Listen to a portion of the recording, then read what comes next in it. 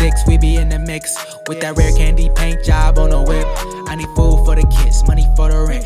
Fuck a lockdown, baby, I can't do that shit. And I don't never vote, cause I'm fucking broke. And either way, I know the police ain't gon' leave me alone.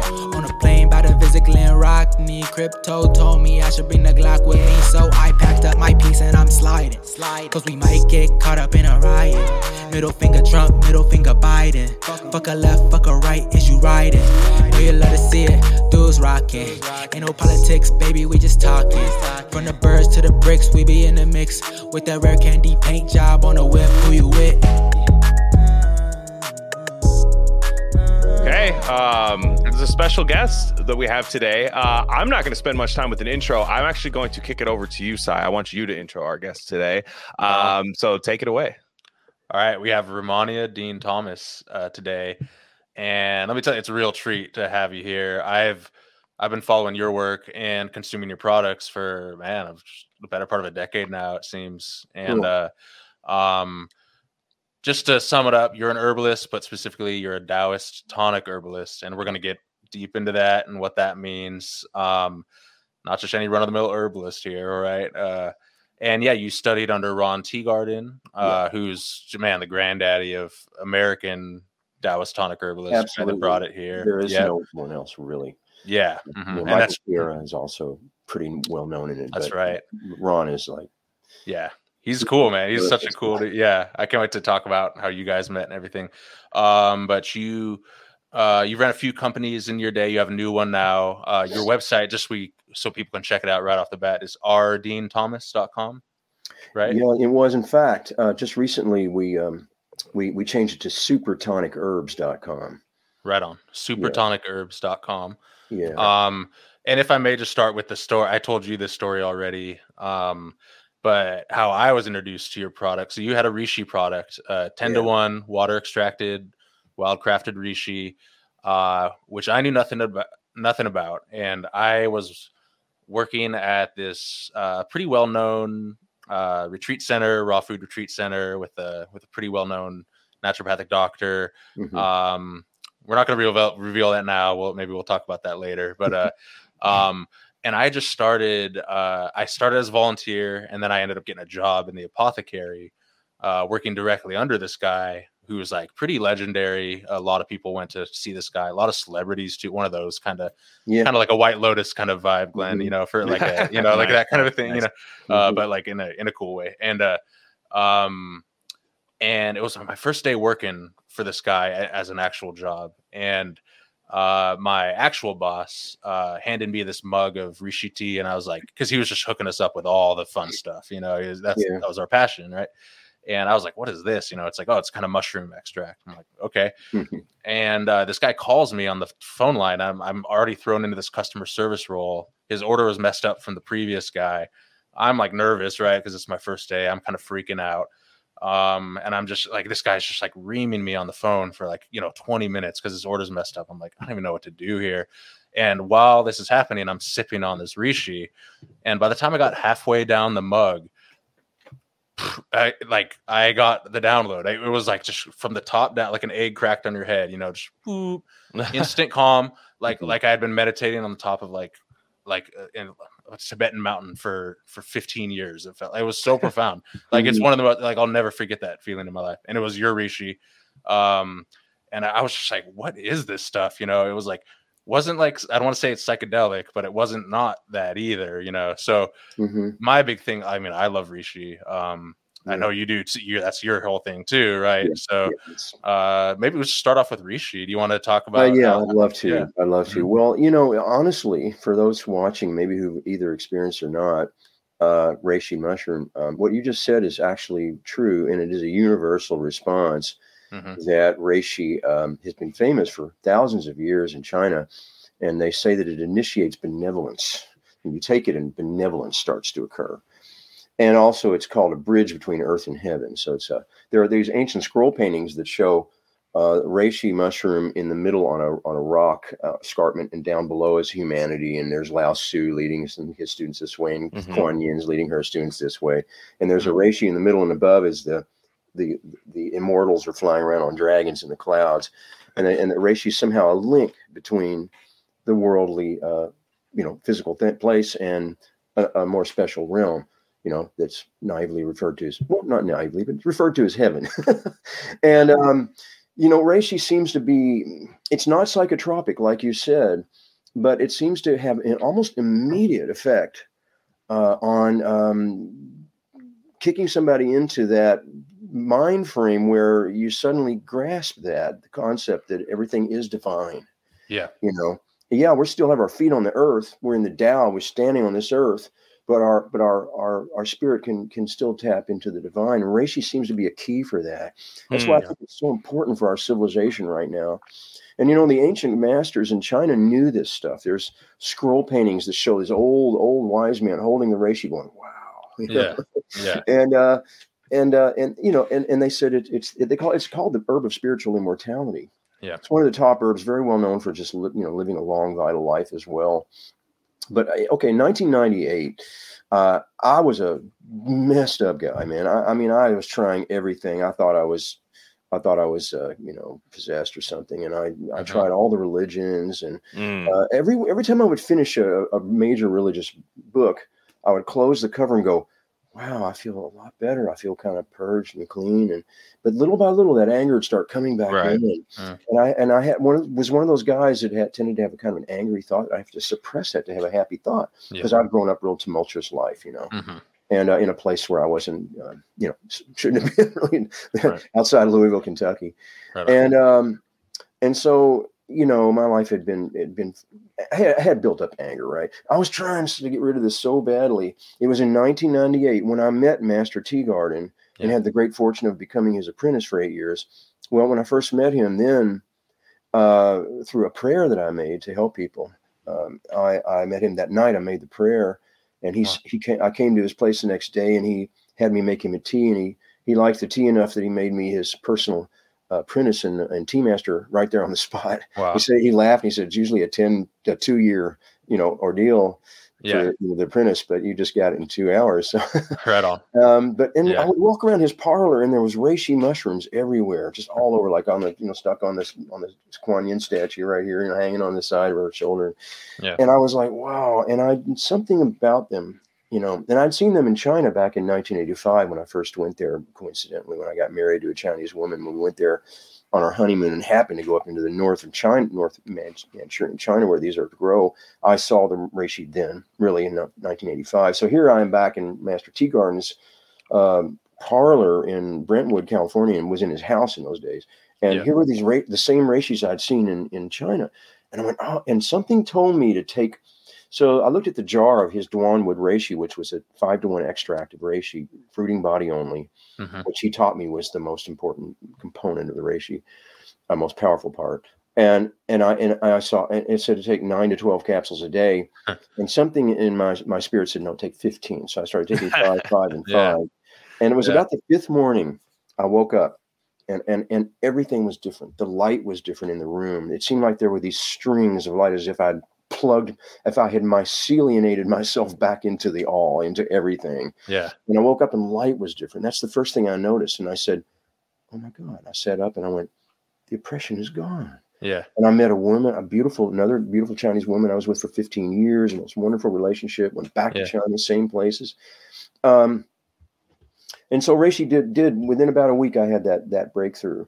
Yeah. Then, since that, it's kind of like mushrooms are kind of a key to a certain room of consciousness. Once you've gone in there and unlocked that door, it's that room is accessible to you. And so then, for instance, last year, right prior to creating my new company, I was really in a funk, really down. I had some stuff go down with my previous company, Shaman Shack, and I left it. And I was in Kentucky. There's again, and pretty much broke. And I'm sitting there going, and all I had was a bunch of my new formula called Shift, which is a reishi-based formula that has other herbs known to tonify the spirit, which we call Shin. And I said, that's all I've got. And I took it, and I tell you, like your experience, within an hour, I was running, and I had the whole epiphany to start my new company and let that go. And it was like, I was able to just let it go. It was like, I always call it like taking off an old gray shirt. Yeah. And it's really in those transition phases in our lives, it's such an ally, and I want to say, like, mushrooms are kind of having a moment in culture, with the whole, everyone's taking a tonic mushroom, chaga or lion's mane and stuff. And hey, I'm all about it. I'm the more the merrier kind of a thing. But, and we could talk about this later, the quality issue, of like, what's a good mushroom extract. It's very important to know what you're buying, like it is with everything. Totally. Yeah. But also there, what you guys stress is the system itself. And maybe, I guess my first question was, and I'm not trying to rain on anyone's parade. There's a big revival in herbalism going on in America now, which is really cool. But a lot of it's kind of like kind of hobbyist, and kind of just like not really serious. And that's, again, that's fine. And then there's people get into maybe chiropractic and acupuncture, and then they get into TCM, traditional Chinese medicine, which is like, definitely a bit like a lot more robust of a system. But then you guys even go like, hey, there's something a little bit before that's Taoist tonic herbalism that has a lot of overlap, and you guys are like, this is kind of the real deal. So to talk about Taoist tonic herbalism and why it's so special. Yeah. Thank you. Well, Ron and myself, Ron didn't give me a title eventually, and my title is Superior Herbalist. His title is Master Herbalist. He and I and a handful of other people are trained in this, in the integrity of it, and we hold the integrity of it, and we try and live by being educators of the true value and of this jewel that we have. This isn't like just a system of healing; it's a jewel, and someone can put that jewel in your hand, and for the rest of your life, its facets will unfold for you. This is never ending. Today, 22 years after I started this, or actually since 1985 when I was in China, every day I'm more in awe of what these great masters came up with back when they did. So it's thought that the origins of herbalism in China go back to maybe what the Chinese believe about 20,000 years ago, what they call their wild history. The legends of that are that they saw like a deer get a bone fracture, and the deer went to this tree and started chewing on the bark. And then they watched that deer and its bone healed up, and they said, wow, wrote it down, bone healed. And then later on, somebody's in their clan and they get a bone fracture, and they go, let's do what that deer did. And they go over there and get the bark. And then somebody, if I could get in a time capsule and go back in time, I would go back to the moment when somebody discovered how to make tea out of it. That's just fascinating. Right. But anyway, that began the whole thing. And there were other few old ancient legends about it all beginning. And it started to coalesce into a folklore that claimed that there were these immortals living in the mountains of Manchurian China, particularly around a mountain called Mount Changbai, which is where this whole thing was supposed to have started. And there were these immortals living there who were so immortal they had attained such perfection in nature that they could actually fly. So they were called Tian Hsian, which means celestial immortals. And they would often fly around, and these legends got around, right? So now you have the first imperial dynasties come up, probably 5000 BC, and the emperors and empresses were probably created their own hierarchy, and they said, hey, I've heard that, they heard about these immortals, and they said, well, I want some of that juice for me. Whatever that stuff is, man. Yeah. So they spent their centuries. There's this whole historical, it's fascinating to read about how this and that emperor and empress sent these centuries up into the mountains to find immortals. Mm-hmm. And in one case, they found this woman, and she was, said to be an immortal, and brought her back. And so what these people did then was they became, the court, physicians for the elite, and they wanted to hold the integrity of this lineage. So then they set these standards down where everything would go into a materia medica and a pharmacopoeia, where everything that was discovered would be tried and tested out by millions of people. And if it was found to truly work on this particular bodily energy, it was written down. That's one of the most important factors for all human history, is that they wrote everything down meticulously, what was going on here. Yeah. And then by about 1500 BC, it had turned into a very sophisticated system, you see. And that's when a historical folklore character named the Yellow Emperor decided to have a book written called The Yellow Emperor's Classic of Internal Medicine. And that's when all of these herbs that were considered medicinal were documented. But the tonic herbs that we focus on were the herbs those masters were using. And they believed that fooling around with medicine to try and heal somebody was inferior to preventing it. Their whole thing was about prevention. They just stayed in the mountains. The masters stayed to themselves up in those mountains, taking their tonic herbs, taking their Osho Wu, their Astragalus, Schisandra, Goji. And but then this medical system developed, very complicated, called TCM, or traditional Chinese medicine. Well, the masters of our lineage, called the Gate of Life, we didn't follow it. We said, yeah, it's cool. It's all right to develop medicines to help people. Yeah. Now that you've got all these people piled up in cities, they're going to get sick. So you may as well, you got to have a medical system. But we're a separate, I don't want to use the word elite, but we maintained the special, integrity of that first intention, which was essentially, how can I be climbing that mountain when I'm 110 years old? Yeah. And it's called the Gate of Life. Now, what happened was those masters stayed to themselves all through the development. When Mao Zedong modified TCM to modernize it, those masters stayed in the mountains hidden. And it's still thought today that there's these immortals up there. Well, what happened was in 1972, when Ron Teegarden was very sick and kind of dying, he didn't know what it was, some kind of degenerative disease. It seems a classic starter story for everyone. Kind of is like gets there, they start really sick, and like, I got to figure this out. Sorry, go on. And he was looking like in a different way than me at the time. He was searching for something to get his health back. Somebody told him to go to Chinatown and get this stuff called Shou Wu Qi, which is made from Hosho Wu. And he bought it and drank it, and he like your reishi epiphany that you had. He had that with Hosho Wu. He just went, wow, what is this stuff? And he started searching. So he found this old man, very magically named Master Sun Jin Park, who was a Korean master in the Gate of Life. Yeah. But Sun Jin Park had come to Canada at that time, in Toronto, to teach a form of martial arts that he had developed. He didn't intend to open up the tonic herbs. And Ron was his diligent apprentice, washing his clothes, taking care of him for 2 years. And then one day, and Ron humbly while Master Park was teaching him his form of martial arts called Altom. And then eventually Master Park looked at Ron after 2 years of his diligence, and he said, okay, I teach you herbs.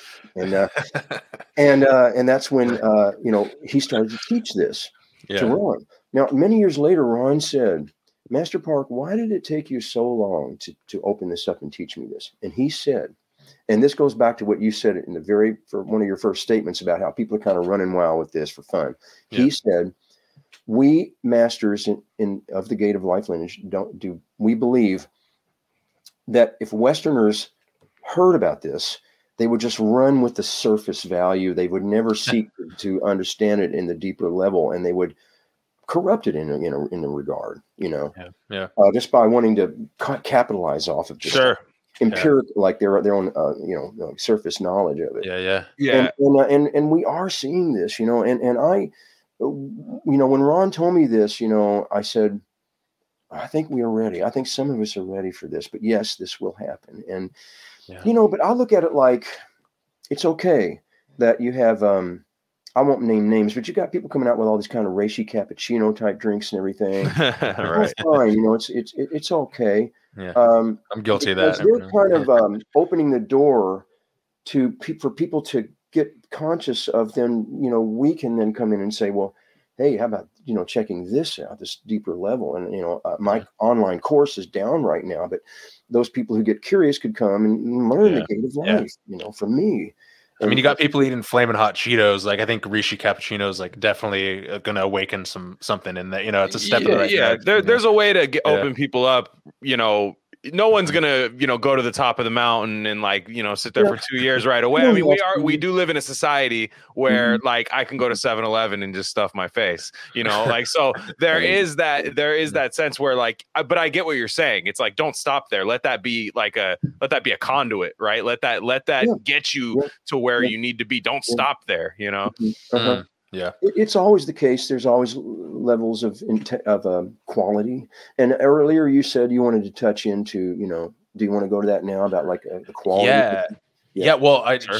I do, and I want to because it was kind of fun when I had that Rishi experience with your brand. Mhm. It was so powerful, and I mean that was such a blessing experience being at that retreat center for the better part of a year. Because man, it was like all the employees, all the staff, we were just digging into this hard, and we were reading your early book, Healing Thresholds, which I Healing recommend everyone Thresholds. check out. Great Yeah. book, great, more than a primer on tonic herbs, but yeah, and then I would try other rishis, and I kind of understood, or I got the basics down that you don't want mycelium, and you don't want ground up reishi Yeah. powder because you can't digest it. You want the Mm. fruiting body hot water extract or Mm-hmm. 50-50 extract, alcohol, hot Mhm. water, whatever. But Yep. even then, I would still, even trying to find the best reishi I could, it was still hard to find that Shen feeling that really, Mhm. that. And Mhm. and even today, I'll still try every rishi that passes my test I can find, and it's pretty, man. It's hard to find like a really good one, So maybe you could talk about the quality of the herbs.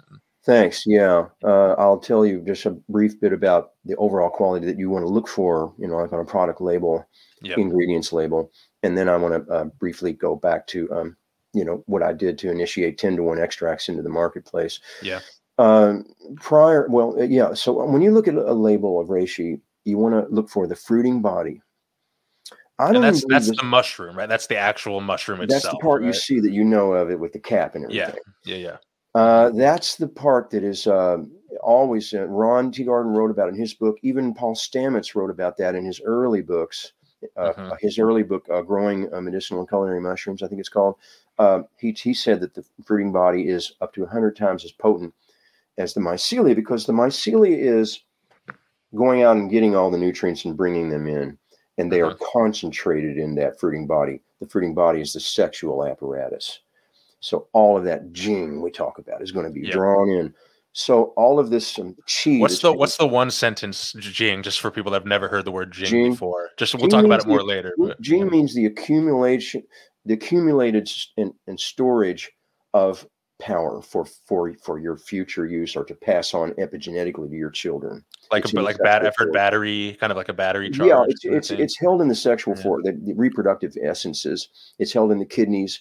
And it is looked at like the battery. Yeah, the battery, you got to keep charged the car if you're going to get in. You got to have the battery to charge it up. And right. As you're running, you're recharging it. So this is mycelia is like charging that battery to make this fruiting body, which is the sexual. Now it's all concentrated in there to release its spores into the air to go create new life. And so that you want to look for the fruiting body. You will see mycelia in a lot of products. It's not that it's bad; it's just that it's less potent and it's way cheaper. It's way less expensive. Many times, the way reishi is grown is they put a bag of hay or straw that they've boiled it to get rid of things they don't want in there, and it's moist. And they put it in a plastic bag and inoculate it with some mycelia, and it starts to mycelia, and it just turns into this big white bag. It looks like a bag full of snow. And then you poke the hole in, the fruiting body start coming out. And then in the end, what many companies do is they just rip off the plastic and throw that whole thing in a big grinder. And it's really what's happening. And again, it is about capitalizing off the best, mechanism of making the money for the least cost, So what happened with me is, you want to look at your label, reishi fruiting body only. I actually don't even believe the reishi spores are all that good, because the spore itself is designed to not, you can't digest that. It's a very, very, it has an extremely hard cell wall that's designed to pass through the digestive tracts of living organisms in order to wind up in the feces where it grows a new mushroom. Like a lot of seeds, And so and if we crack the spore to get the oil out, we're messing with something that's like cracking atoms to me. I just don't believe in it. Right. So anyway, what happened was in 2006, I started Shaman Shack, my old company, Shaman Shack Herbs. And I was, for about 2 years, all I did was do whole herb formulas. I was really a stalwart kind of about, militant about just doing it old school. And I'd go to these festivals and sit there with my herbs in baskets. And like the And that's picture where we you got, boil it yourself and decoct it, yes, you right? take And home my formula and boil it and drink the tea, right? yeah. And I did that for a couple of years, and then eventually someone, said, "Man, can you just, make it easier for me?" And a couple of people have been saying that.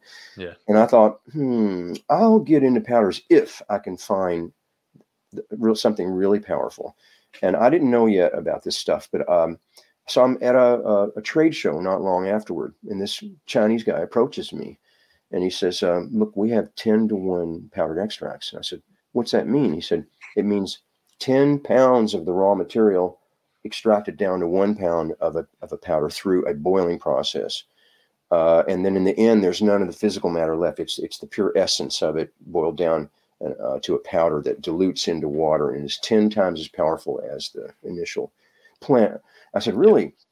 And so I said, "I'll come and see it." So I went up there and I said, "I want reishi." And I went to up north to their offices, and they brought me a sample of this, and I went, "Whoa, man, this is like bitter and intense." And I said to the guy, "Well, why is this?" And he goes, "Well, the industry standard is 5-to-1 extracts. That means you can put up to 200% maltodextrin or rice bran or something in to mix it in with it." I said, "Why do they do that?" And he said, "Because it's the price point for, to go to some, vitamin herb company and get a bottle of 100 reishi capsules. The price in those days was $20. And in order to get that price point, you had to put the fillers in there to make a profit. And that was the standard. The industry standard was 5-to-1. And I said, "Well, why are you offering 10-to-1? He goes, "Because we can let you tell us. Do you want rice bran? You want maltodextrin? You want rice maltodextrin? You want corn maltodextrin?" And I was like, "What about nothing?" And he goes, "Well, you can't make any money selling it that way." I said, "I don't care. Just give me 3 kilos of it the way it is." Right on. And I took it home and I thought, I'm not even putting this in capsules. I'm just going to put the bulk in a jar and ask people to dilute it in water. Yeah. And I went to a Longevity Now conference in 2009 and unveiled this, and everybody just went, "Man!" And I knew it was just going to be a big thing. Some of my competitors in the herb world then saw my 10-to-1 powdered bulk extract, and this whole thing took off from there. And now, I'm very proud to say 10-to-1 is becoming the industry norm. People are that's what they're demanding. But again, you're going and looking at some of these cappuccino type products and these things where there's nut milk, there's dried milks and things in there, and I don't really think they're using. I haven't seen 10-to-1. If they were, they would be saying that on the products. You want to see that on the label, 10-to-1, fruiting body only. Yeah. Yeah. And that's the standard we're setting, and we're going to get everybody to demand that standard so that right. all the providers have to do that for everybody. Exactly, because most people want the boutique thing. They want the I mean, even you see things with like CBD with cannabis, but a lot of people are like, "Well, I want it in a Rice Krispie treat," and it's like, well, you have cancer. We're trying to treat people with cancer, so that's probably not the best thing to do, But that's what sells. That's the fun thing you can take a picture of and be like, "Wow, I'm wacky," this is so crazy. Exactly. So it's like when you enter the market, right? I don't think that's what was happening 20,000 years ago. Is they weren't thinking about entering a huge market. We weren't industrialized yet at that time. So it is interesting to see the two worlds kind of collide.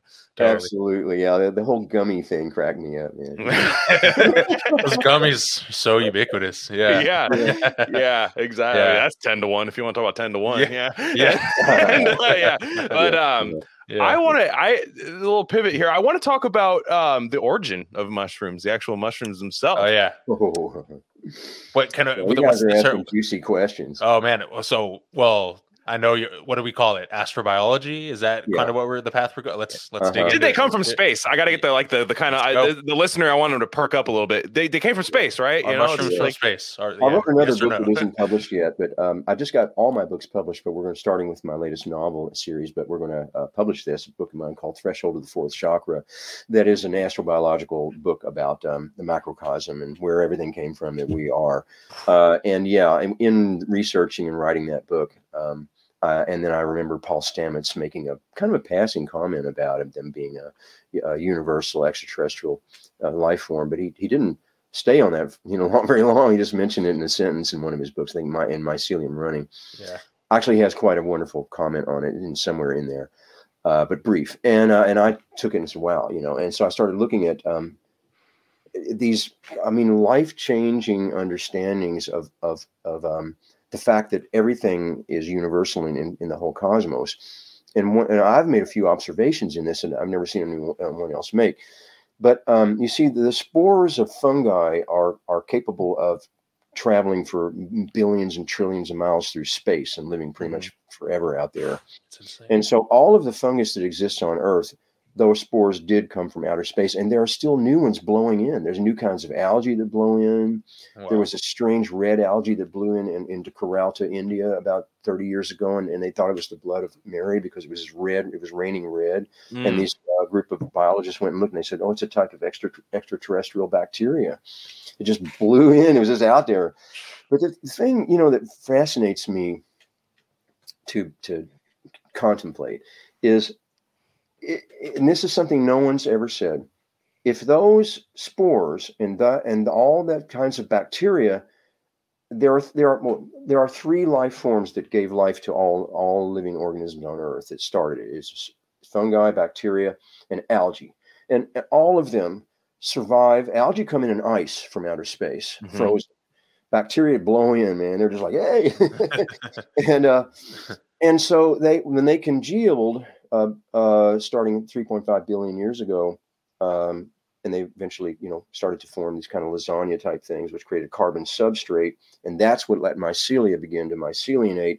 And right then you have the Cambrian explosion, where multicellular organisms go, wow, So mycelia mushrooms are the consciousness part of the extraterrestrial life forms that came here. Is mushrooms are carrying the consciousness part, and algae and bacteria. Algae are creating kind of, you would say, the substrate, and bacteria are creating the mobility and some of the intelligence of like construction. And then the fungus is carrying the consciousness. But here's the cool thing. Again, going back to what I was going to say. In order for these life forms to have come here in their state of evolution, they had to have evolved on exactly the same kind of planet as Earth. There had to have been exactly the same carbon ratios to oxygen, to hydrogen, because so that what that means is that there's a universal template all throughout life. These little things are blowing around, and they are dusted on every single celestial body. If that celestial body has a sun nearby and a couple of components, a moon, a Jupiter-like planet to trap the asteroids, and things like this, which, and then water, which is our high criteria. But hey, when you're talking how many trillions of stars alone, and then these things are dusted all over it, they will, if those criteria are there, they will start to coalesce to create life forms exactly like us. And that's what my new novel that's getting ready to come out, called Children of the Hessian. It's about a parallel planet. But their civilization just happens to be about 200 years ahead of us. So the boy is channeling to the author of my book, saying it's kind of a warning, but it's also an optimistic, story. We're big on books and reading in our podcast going forward, especially in 2023. Yeah, we're definitely gonna recommend it as soon as it comes out. Oh man, it's a book I channel, a series. I've already got the sequel. Oh, good.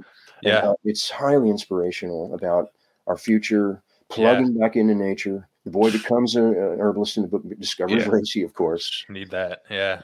Do you find that the fiction, genre is easier to get kind of your ideas across more on than just straight up just listing a book full of nonfiction stuff? Yeah. I think that what happens is our society, all of our people have, and many people have kind of burnt out on the whole how-to book scene, Absolutely. I can't pick on anyone. 100% me. Yeah. Here is the way you sit when you meditate. Wiki how. Yeah. And you got to think positive, right?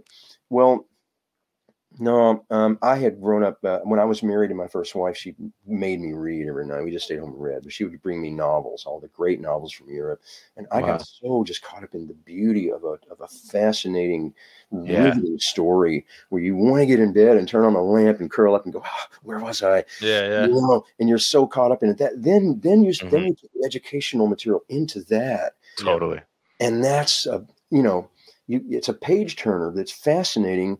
But and so one of my reviewers said it's an educational, educational tool cleverly disguised as a novel. That's the best kind. It's the best way to do it. It's people attack. It sticks to people's rib way more when there's a character. They can draw the picture of the character in their mind.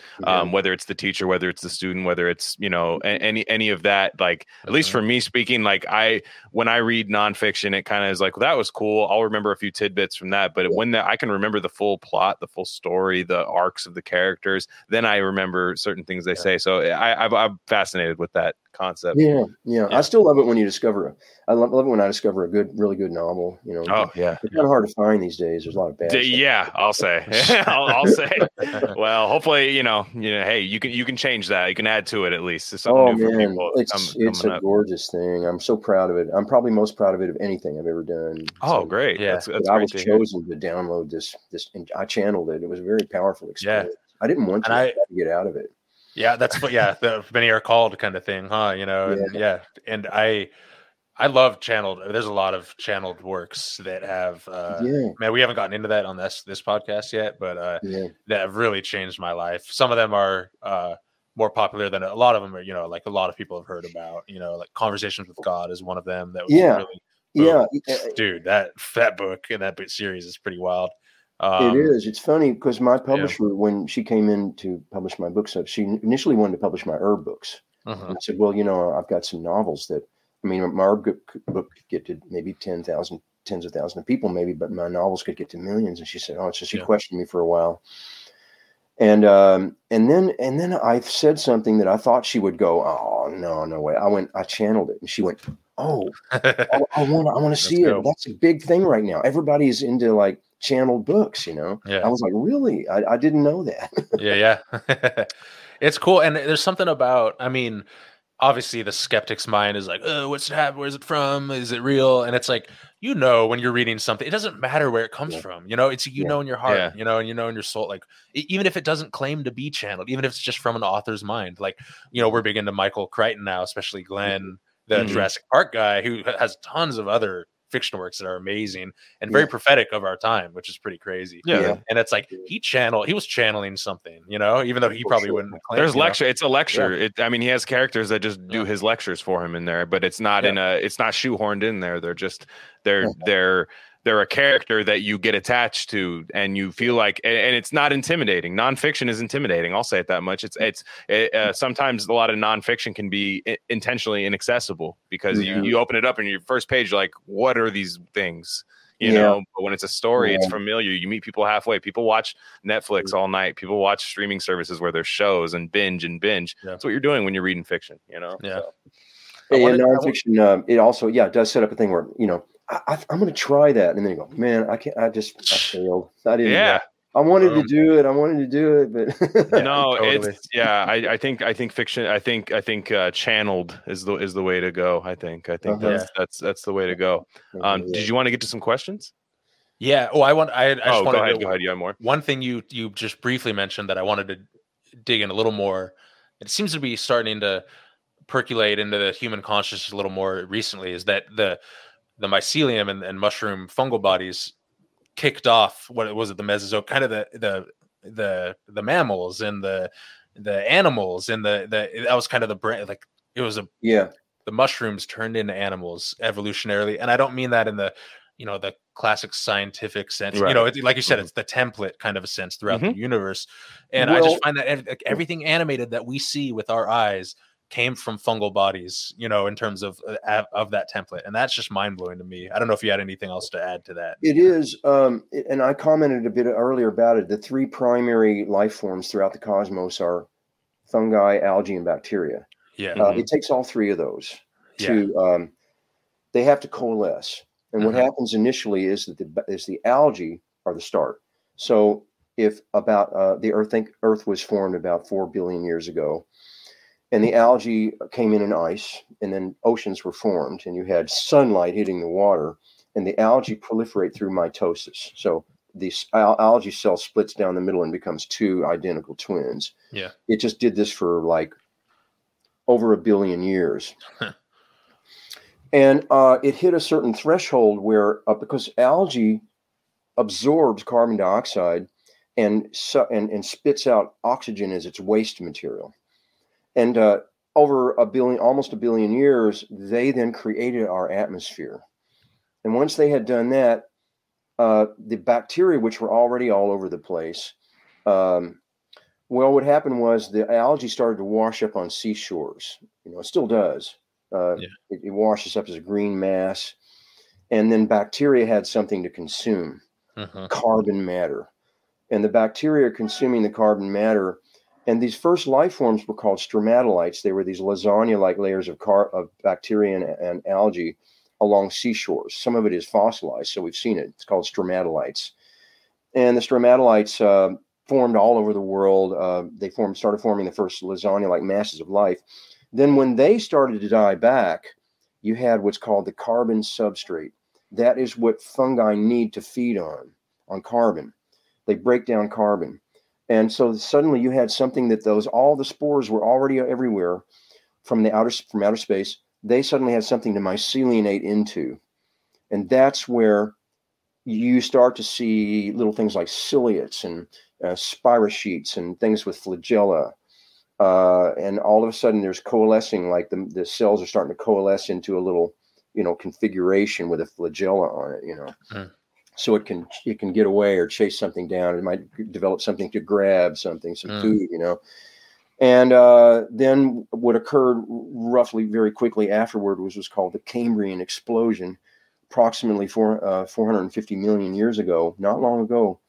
450 million years ago, not too long. And then multicellular organisms went boom. Now microbiologists still don't know how or why. Lynn Margulis, her work is now maybe a little bit passe. I don't know, because she did her work in the 1980s, 70s, and 80s. But she left the fungi out of it. She created the term symbiosis and said that it was the algae and the fungus that united to create nuclei inside of the algae cell, like the bacteria, not the fungus. The bacteria penetrated the algae cell and formed colonies in there that then formed the mitochondria and the nucleus. I really don't believe that could be true, because they stay in their separate domains. They don't become one with each other. Bacteria and algae, thank God. They're in their own domains and they stay there.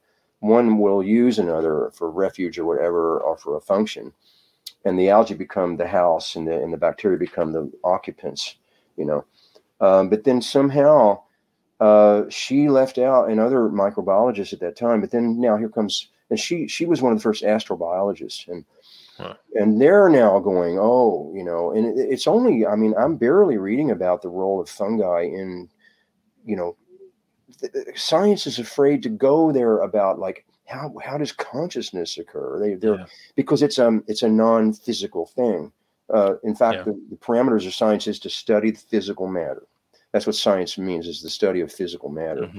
And so that's why they kind of can't go. The theoretical physicists go there a bit, but they're in a conundrum. Mycologists could go there, but it's definitely fungus is the consciousness part.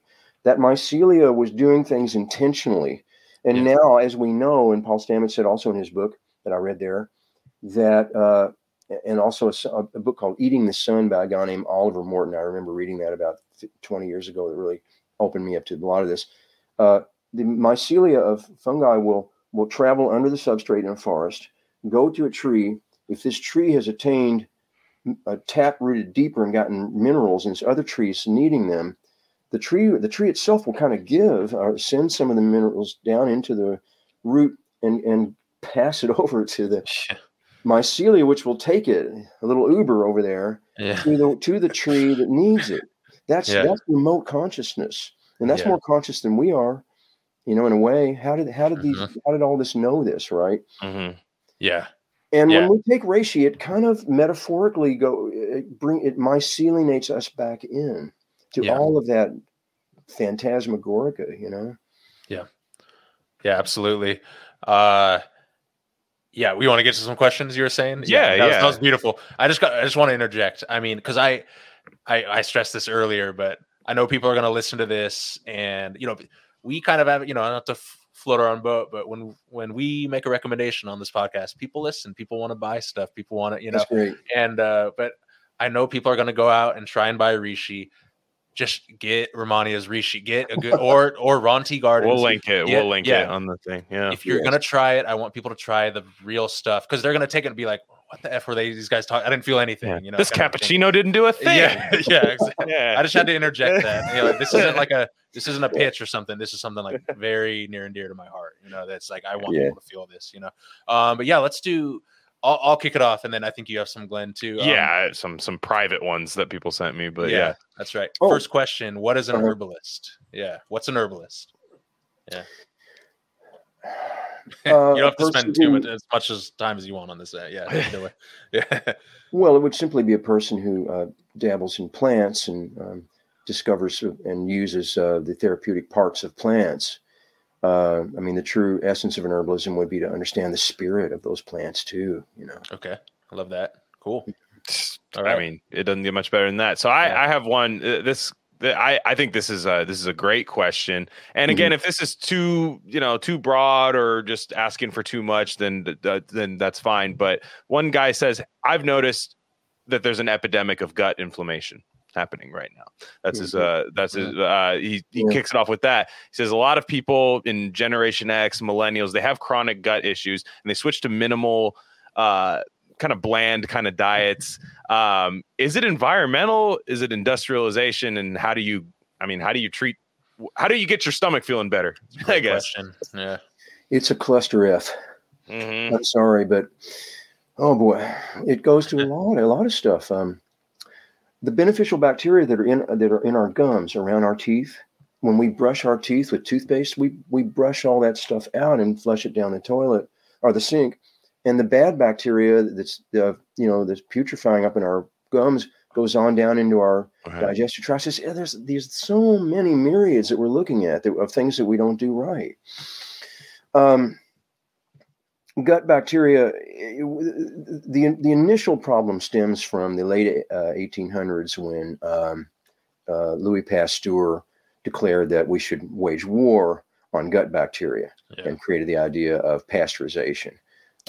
He himself reneged on his deathbed and said he was wrong. And, that part gets glossed over. I say a lot of the time to anybody is like, could you imagine living in the lap of luxury your whole life where the red carpet is in front of you, but you know you've done something really, really, really bad, you know, in your heart. Wow. I mean, I don't live with that, man, but you know, anyway, but, so there were two doctors during his time. There was Claude Bernard and Antoine Béchamp, and they both fought him. They said, no. And Claude Bernard was the guy who said, it's about the milieu intrurier. He's the one who came up with that term.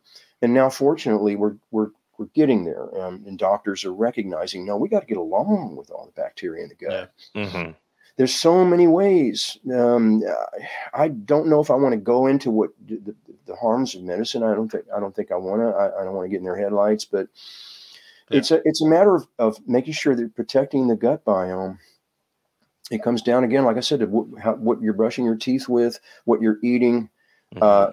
If we mess with the original biome that is in our bodies, in our guts, in our intestines, comes from our mother's lactobacillus. Now, when we are born, we go through the birthing canal, and all of this beneficial bacteria goes into our nostrils, our mouth, into our eyes, our anuses, and our ears, and this starts to give us the bacteria that we're going to use all our lives. And then after we're born, and when a child is born, they have what's called a vernix. It's that milky stuff on the skin. That stuff should be left on there. It's another thing, man. People wash that off. Mm-hmm. That's got all this probiotics in it. And then when we're born for the first 10 days or so, the mother is making colostrum in the breast. That is going in and establishing, because the baby hasn't yet created acids in the stomach. So the gut acids have not developed. So that gives that colostrum a chance to pass through the stomach and get into the duodenum, small intestine, and the large intestine in order to colonize. But then once the child starts to develop gut acids, it's going to be very difficult for any kind of probiotic bacteria to go through and to survive those acids. So that's why today, if you're needing to reestablish gut bacteria, you want to get what's called an enteric-coated capsule. So that is a coating that allows the capsule to bypass the stomach acids and open up in the intestine. Yeah, and it's possible. We really shouldn't be messing with that stuff. And I hope that someday, the medical system and many, many doctors themselves rail against using antibiotics and stuff. But I hope someday that we reestablish the importance. And look at all these young people today that, when the gut bacteria is bad, you're going to be craving sugar because they feed those things, all that yeast and the candida and the yeast infections and UTIs and all this stuff is relative to it, toenail fungus. Yeah. Once it's there, it's like you got to go on a kind of a vigil, Right. Almost do go into a kind of a battle where you got to just do the probiotics. My product called Ascend is contains the herbs that the Chinese used for centuries to fend off the bad bacteria in the guts. It's particularly an herb called Scutellaria bicolensis, which is what the herb is based on. Scute root is short. It's a root of the skullcap plant.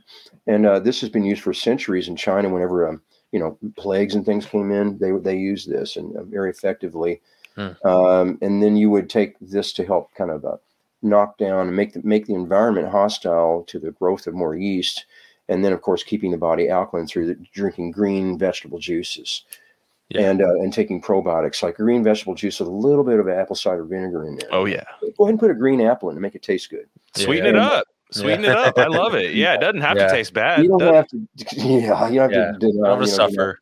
Actually, I do it. I always in my green juices, I include certain weeds that I have that I know are edible. Oh yeah, quarters and mallow and chickweed and all stuff. And I would put just a touch of apple cider vinegar, but then I put 2 green apples in there. It's like man, tastes great. I know exactly. We do a similar formula here. Now I just real fast. Just talking about gut health, because a lot of it is about just establishing a baseline to where you're kind of neutralizing craving bad things, and you're doing well. For you, what's a typical day of eating when you're just at your best? What's that like for you? What does that entail? I should say.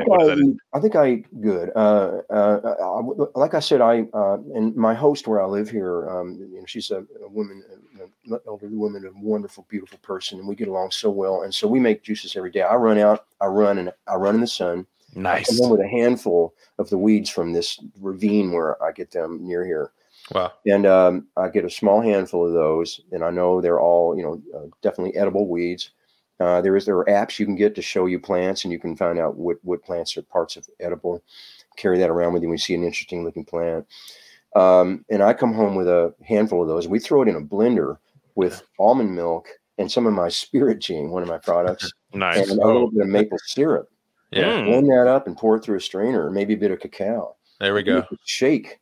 Yeah. You can't even taste the weeds or the plants in there. Sometimes we might even drop a couple of beet green leaves in there, a little bit of spinach.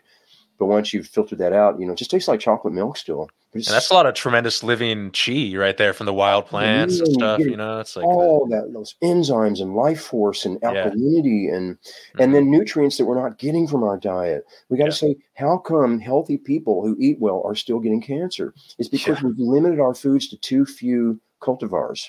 Yeah. Interesting. So if you start finding the stuff that's growing in your backyard, dandelion, everybody knows it's good. Oh, dandelion tastes bitter, but if you throw a few leaves into that shake I'm talking about, you won't even notice it. That's a huge every day, cumulatively. Yeah. It's going to have an effect. That's a huge psyop that I think we haven't talked about. Where are you guys familiar with Baker Creek heirloom seeds? Or like heirlooms in general, but Baker Creek really exemplifies this, where Oh God. I think it's rareseeds.com is their website, but you get their seed catalog, and it's like all these cultivars existed 100 years ago. And it is the most kaleidoscope of colors, and you know, and just like in every vegetable, every fruit, and you're like, what have they done to it? You know, you go like the supermarket's just like the Matrix now. You know, it's just like everything's in a row, doesn't taste like anything. It's kind of like a. I'm even noticing now that the produce sections of the big groceries are starting to shrink. Oh yeah, and everything, all the packaged stuff's growing dramatically. Totally. And just covering more beautiful things that you could have had in your backyard in plastic. I mean, it's you know, it's just that's not great. Yeah. So then I feel like this. Here's my philosophy. I don't eat meat. I do eat a very, very little. Like about a month ago, I had a little bit of pork. It's like that. Mm-hmm. But I understand, having written the book Raw Chi, which you can get on Amazon. It's called Raw Chi. This book discusses the potential anemia with vegans and vegetarians, particularly women who bleed in menstrual years. So those women would feel a need to eat meat, not for the protein, but for the iron, for the heme iron, for blood. But there are herbs that help us build blood. In fact, I'm coming out with a new formula called Rakta. That's Sanskrit for blood, and it's for vegans and vegetarians to help avoid anemia. I'm so excited about this. Right on. But so you've got that issue, and so in a funny way, you know, I think that the USDA food pyramid is actually kind of like accurate. You know, I mean, I think the people who created it actually do know things, and they have meat as 20% of your diet. I'm like, that's not going to hurt anybody, especially if you're getting real good free range things, and that wouldn't hurt the environment too bad. You know, the 20% of your diet. I think everything in moderation. You know, some of the healthier people I've known have done everything in moderation. Sure. Yeah. And when you're doing that, and you're doing something like that, getting those special nutrients from weeds and other superfoods in your diet, like taking stuff like Shilajit, which we could do a whole talk on, then at that point, you can go out and have yourself a glass of wine and a piece of cake. Yeah, sure. Chocolate cake. Yeah. Don't worry about it. Exactly. You know? I have the same philosophy. Yourself, you know? I'm glad you brought up God, listeners. I wouldn't do it all the time. Yeah. Don't do it every night, but glass of wine a night. No, I don't think too much of a problem. You look for good wine, like good ratio. You look for good wine. Yeah. So you find yourself craving that less when you feel better, right? Like if so many people lean, and I'm not talking about people that have an obvious addiction problem or something, but like people might crave that end of the day glass of wine because that's the best part of their day because they just don't feel good. Yeah. You know what I'm saying? And then then you might get to that point where you're like, I haven't had that in a while. That sounds kind of good. Let me have that. That's a way different mentality. And when I'm going well, that's how I am. When I'm not going well, I'm running to go get some of that. You know? Yeah, and you're walking through the grocery and you see the dark chocolate covered almonds. You're like, okay, Next you know, you've eaten the whole Trader Joe's. Your glass of wine, you've eaten a third of the canister of it. Yeah, absolutely. I love that that's going to hurt anybody. If you're choosing some sort of healthy sweets and things, you know, not doing it excessively every night. But even Ron Teagarden said that means your gut bacteria is bad. If you're craving sweets all the time, exactly. Means your gut bacteria is out of balance. I like I love that. I love that you in particular, out of the herbalists I've listened to, show ways of success on different types of diets and say, hey, if you're vegan, watch out for this. Take this herb to stimulate chi. You know, have you ever? I wanted to ask you. I don't think I've asked you. Have you ever read the book Chronicles of Tao by Denming Dao? The kind of the biography of one of the last living Taoist masters in China. Have you? It's cool because it's like, you know, back when the government in China changed in the early 1900s, and they kicked all the people off Huashan Mountain, right? And kind of everyone kind of went into exile, and this guy came to America, you know, and he's like 90 years old. He looks like he's 60 years old because he's been living on a mountaintop, and there's a couple dietary like recommendations in there. It's funny because they're vegetarian on the mountaintop, right? And they say if you try and be vegetarian without the tonic herbs to balance, you're insane. Like, I think they literally say you're insane, you know, and that stuck with me. I'm like, these guys knew what they were doing. And then there's another moment where like one of the younger, I say younger, he was probably like 50, right? Versus the grandmaster who was like 110. he's like, no, go ahead, eat meat, eat pork, go ahead.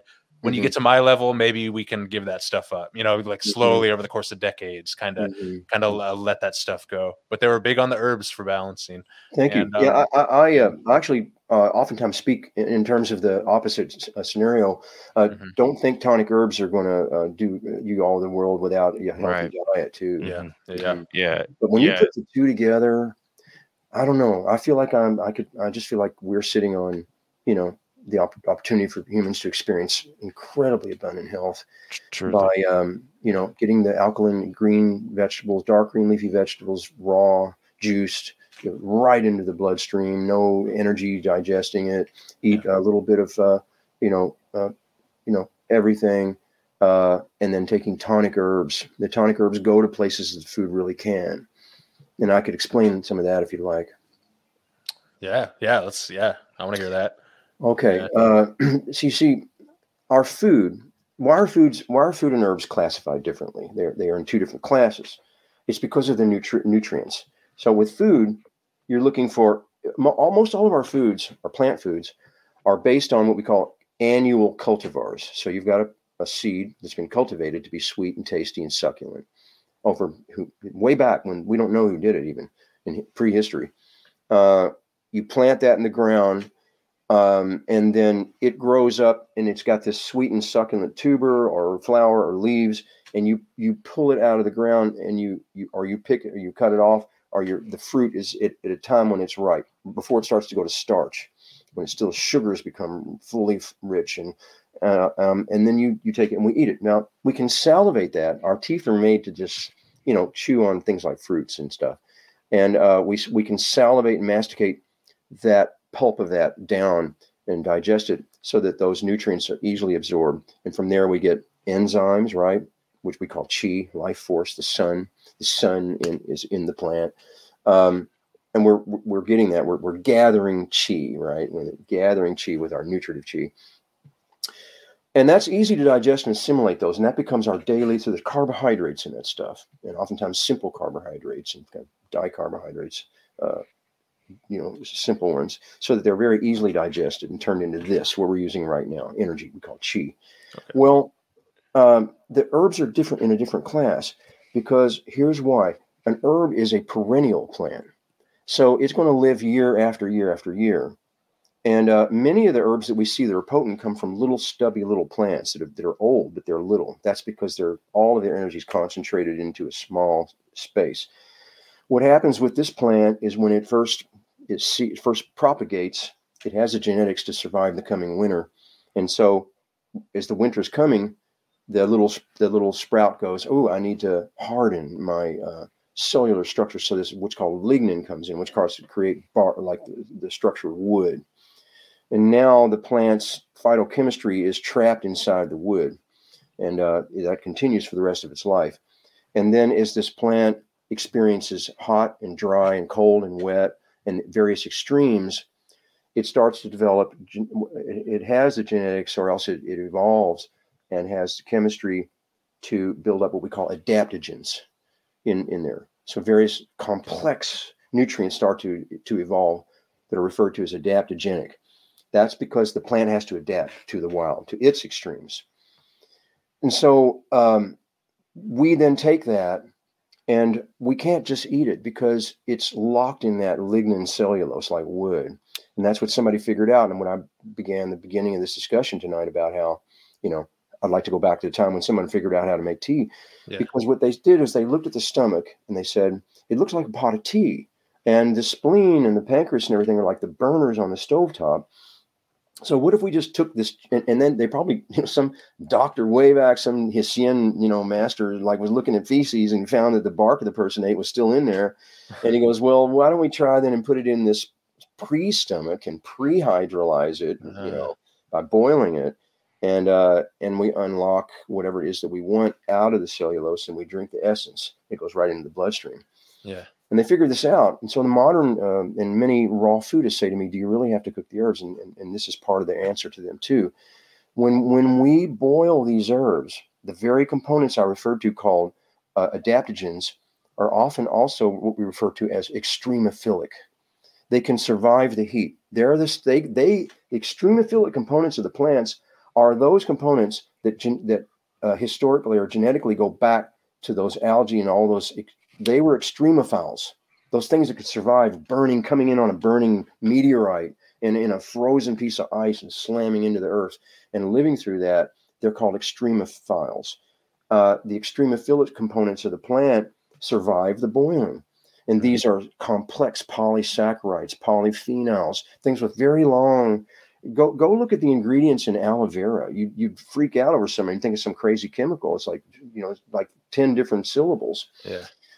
Because it's complex. Yeah. And that's what we're looking for from the herb. We unlock it. We take this, and there's two classes of nutrients. Our immediate energy needs are met, and then the deeper adaptive properties are taken in through the herb. Yeah.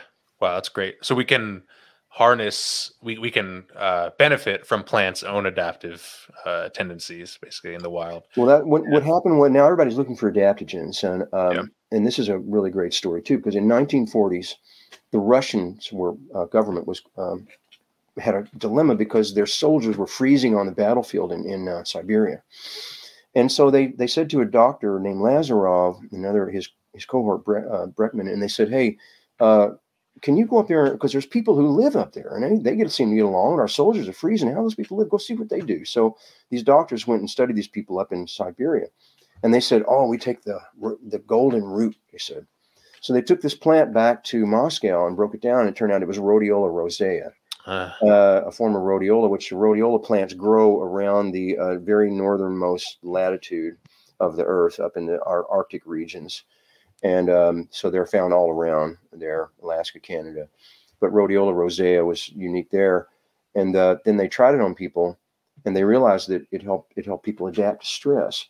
And they said, well, it's because, this plant, if you look at, folks watching this, go look at a picture of a rhodiola plant, and you'll see it's oftentimes growing in like a tundra-like place with nothing, just rocks, tumbled rocks, and this Christmas tree-looking thing's coming out of it. How the heck did it do that?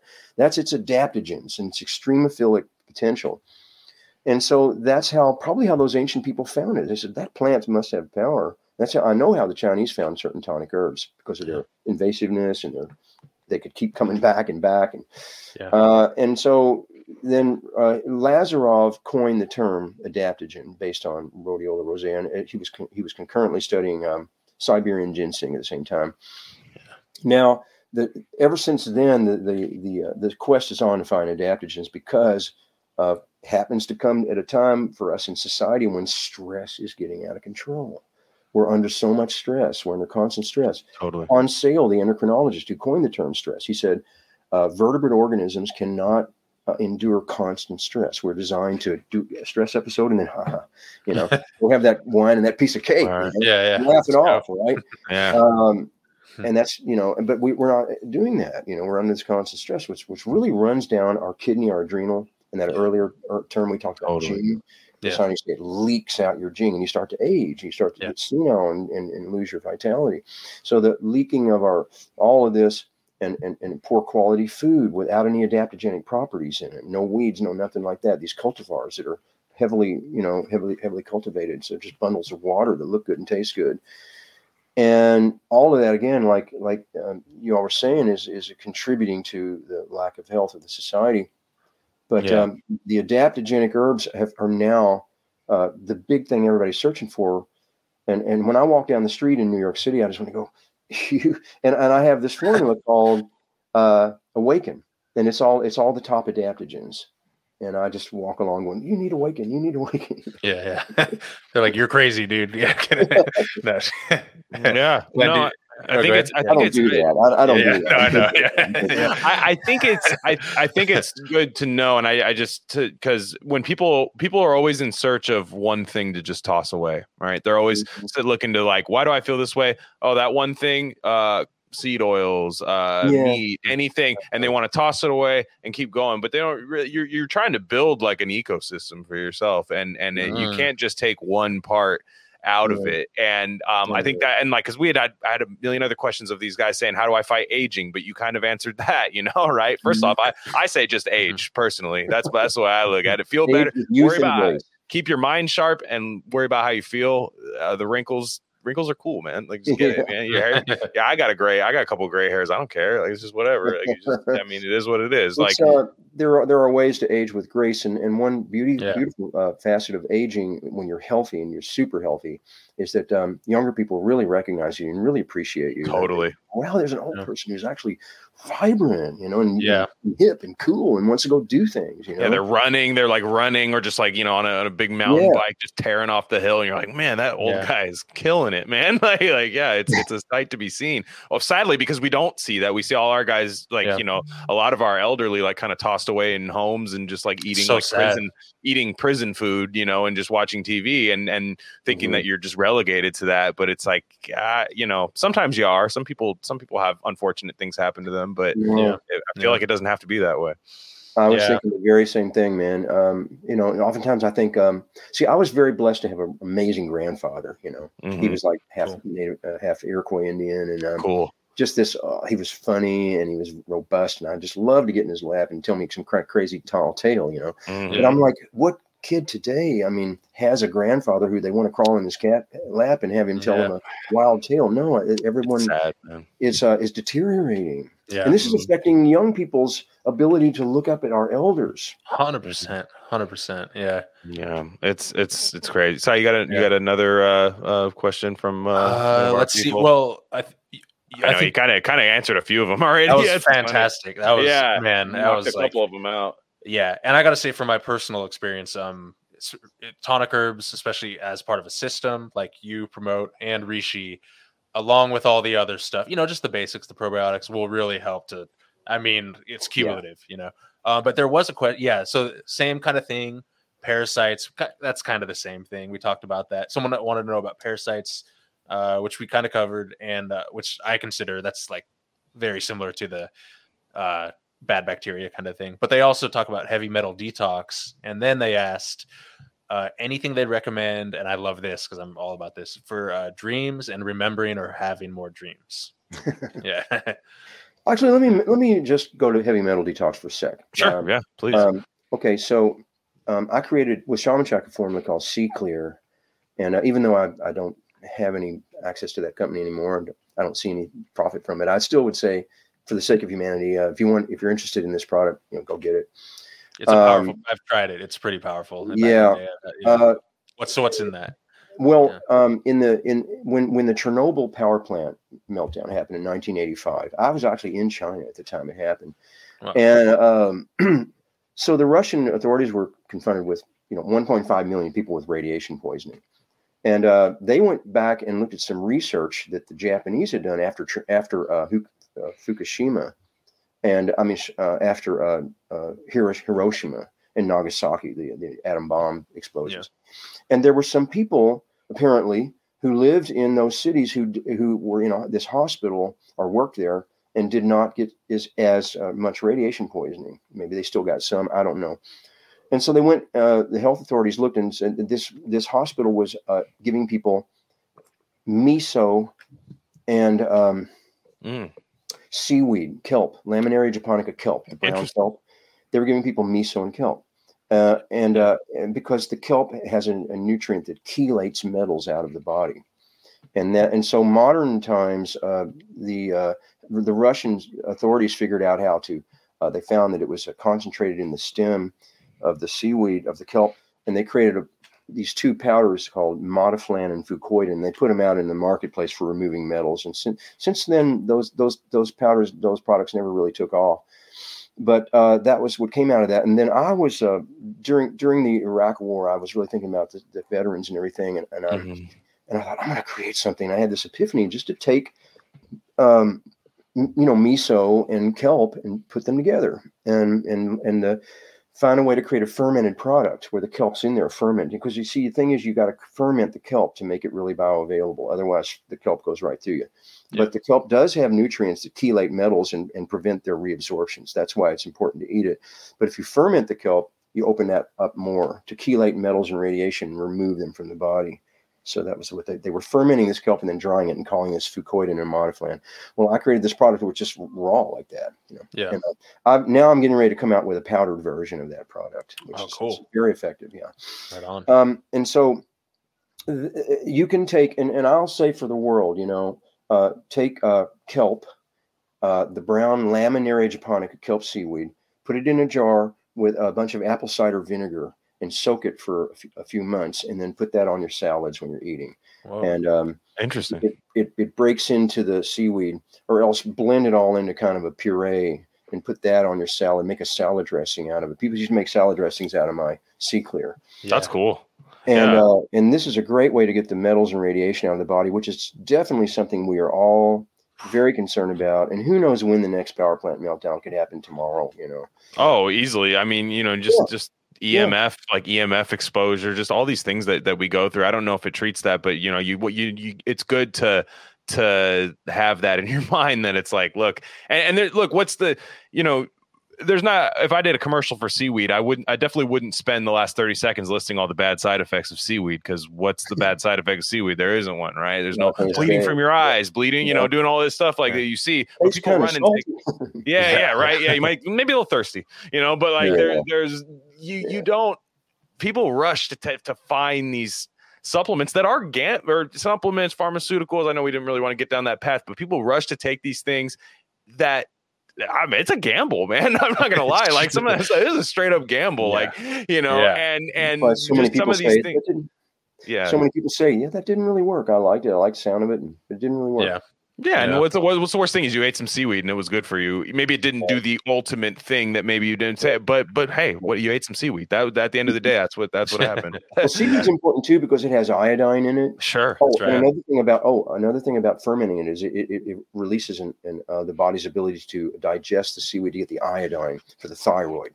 Oh yeah, very nice. Hypothyroidism is, a lot of it's due to us not getting enough iodine in our diet. Yeah. The seaweed also helps with that. Yeah. Definitely. System. Yeah. That's great. Now, your other question was, how can someone dream? Oh, that's right. Yeah. The dream. Yeah. Please. I know the Taoists have a lot to say about this. Well, I actually have a product on my site, which is supertonicherbs.com. It's called Dream. And it's about helping you, assist you into a sleep, and then assisting a peaceful sleep that would, I'm hearing, promotes dreams, good benevolent dreams. Right on. Testimonials about that. It has it's primarily a reishi formula with polygala, which is called the will strengthener, with a little bit of valerian to help calm, some pearl in there to calm and ground the nerves, and other herbs known in Chinese in TCM to help just calm the spirit. And then I put a bit of L-theanine in there, so melatonin. And this is a nice formula. If you want to really promote beautiful dreams, I'd say combine that with my formula called Shift, which is all the great Shin herbs for the spirit: reishi, albizia flower, spirit poria, asparagus root. Asparagus root's the herb the Taoist monks say can make them fly. Yeah, nice. Don't take asparagus root and go try and fly, okay? Please. No. Start from the ground. Don't. Don't go from a ledge. Start having dreams you're flying. When I there you go. Over a period of time, I started dreaming I was flying, and each night I was going to say, that's very common, right? People that take high quality asparagus root dream that they're flying, and like in a cool way, in like a fun way, So for this questioner, dreams can come into kind of a sequence. They'll oftentimes, whenever you're doing something that's liberating yourself and your spirit, you will have a dream that it usually starts out with, like, you could sort of, it's as if you're riding a skateboard, like sitting, kneeling, and you don't have to walk, and you're like gliding down the street and things. And then suddenly the next night you're dreaming you're up at the ceiling at a party, and you're going, it's really, and you're telling everybody, it's really easy. Come on. This is totally easy. I never realized how easy this is, And that's when, you're going through a spiritual purging of heavy energies too, when you're having those dreams. It's beautiful. Cool. Yeah. I had I mean, I don't think we have much more from our people, right? So we don't have it. We got a few, but I want you to go ahead. Yeah. What do you? Are you ever worried about And I don't think you are. But when you tend to sell something that's considered like alternative or something, the smear that people can do on you is call you a grifter. You know what I mean? Snake oil salesman. I mean, everyone has the terms. Like, do you get that at all? And if so, how do you handle it? Well, honestly, like your question is kind of interesting because I haven't yet in my experience. Some people may think I'm a person of noteworthy and fame Sure. or whatever, but I'm actually not. I've actually, due to various circumstances, I've kind of just been in the background a little bit, and in a way, it's kind of saved me. I don't know if I'd want to be like a David Wolf sort of guy where he gets pot shots all the time, Yeah, like Dr. like Mercola will do. He's like New York Times, just hit piece like every day. You're like, man, that's got to be stressful. But I did when my book Raw Chi came out. Someone gave me a bad review, and it was not a verified purchase, so they didn't buy the book. And I know they didn't read it because of the things they said. That's the worst part. And they were saying I was a shyster and all this, But it's really in the end. I don't believe it's my dharma in this life to be a very public soapbox guy on TV and everything. My dharma is very one-on-one. My dharma is one-on-one with you and everyone who's watching this. You can call me. I am not busy. I'm happy to take your call right then. I don't care if I'm not crazy. I want to talk to you. And my dharma is one-on-one. Yeah. And then when it gets to that way, you're always going to have somebody who doesn't like you, but I think I'm lucky, in that way. Yeah, that's great. That's great to hear. Cause like, that can really wear on some people. Like when that does happen, like when you are pushed into that public eye, and you hate to see that because then you end up having to double fight the stress that you try to get out of your body half the time. Like it's half of that is induced by the product that you're trying, it's I see people go through that and it's just brutal. So and not to be a broken record, but I really feel the Rishi, like you're taking that all the time. I feel that kind of immunizes yourself from a lot of the BS in this world. I need to start taking that. They were right stuff. When the master said it initiates benevolence. Yeah. That benevolence goes both ways. You're giving it, you're receiving it. Yeah. And this maybe might come to the culmination, if you wish, of this interview, because Ron Teagarden told me the most important thing in my life when he first met me. He said, "You're not only going to be an herbalist or a healer, you must be the light." Whoa. And that is an obligation, we must be the light for others of inspiration. And it begins with ourselves. We have to radiate. Reishi, I believe, is the key in a sense, along with a healthy diet, sunlight, exercise, good water, sleep. When our auric field is brighter, that's called Shin, right? When our auric field is brighter, all energy and all life is attracted to the light. Even the most lowly, groveling organisms are attracted to the light, where they could possibly experience upliftment out of whatever they're in. And so we are that beacon. We're the light for others, and that's our obligation as healers. Earlier you said, what is an herbalist? An herbalist must be the light. Yeah, man. I think that's a perfect way to close it out. Honestly, I don't even want to go after that, but well, I mean, I have to thank you for coming on. My co-host here has been just like, it's tough when you don't. I'd never talked to you, so it's like somebody can tell you all these things, secondhand. Hey, this guy's great. This guy's great. This guy's great. You've exceeded all those expectations. I love I will say the Southern twang. It helps. It helps. I don't know how. I don't know why. I don't know the science behind it, but like it helps. I don't know. It's like you have this kind of, I think like California people have the same thing where we just sound a little more down to earth, because California in the South, like it's kind of a thing. You get like the East Coast guys and they're just in your face and you're like, whoa, so I love it. I love it. That's great. Well, it was a pleasure to meet you. And please, just for the end of this, let everybody know, where to find your products and things like that. Yeah, thanks, Glenn. My company is supertonicherbs.com. Supertonic Herbs. And if you put in my name, you find it that way too. Facebook, Romani Dean Thomas. I don't have a Supertonic Herbs Facebook page yet. We just donned ourselves that name recently. Okay. Yeah. All right. Well, that sounds great. We'll definitely put all the links in that in the description. So if you're just getting finished listening to that, go ahead and click those links. Check that stuff out. And we're looking forward. And what's the book coming out soon? I'm looking forward to reading that. It's called Children of the Hsien. Okay. Hsien, which is that word that means immortals. It's that ancient Chinese word. Immortals. Sweet. Sweet. Here's the thing. I would love it for everybody to get in touch and get in touch with me and give me your email. I want to put it on a list. And I'm within a few weeks, we hope we're going to send out a pre-release of it for people to read, and they can offer to write a review for when we do officially release it. In exchange, we send you a free book signed. We'll do that for sure. Yeah. That'd be wonderful. Yeah, I cover works of fiction as part of our like premium stuff on here, so I'd probably read it and just talk about it as well. So just a thing. It's right up my alley.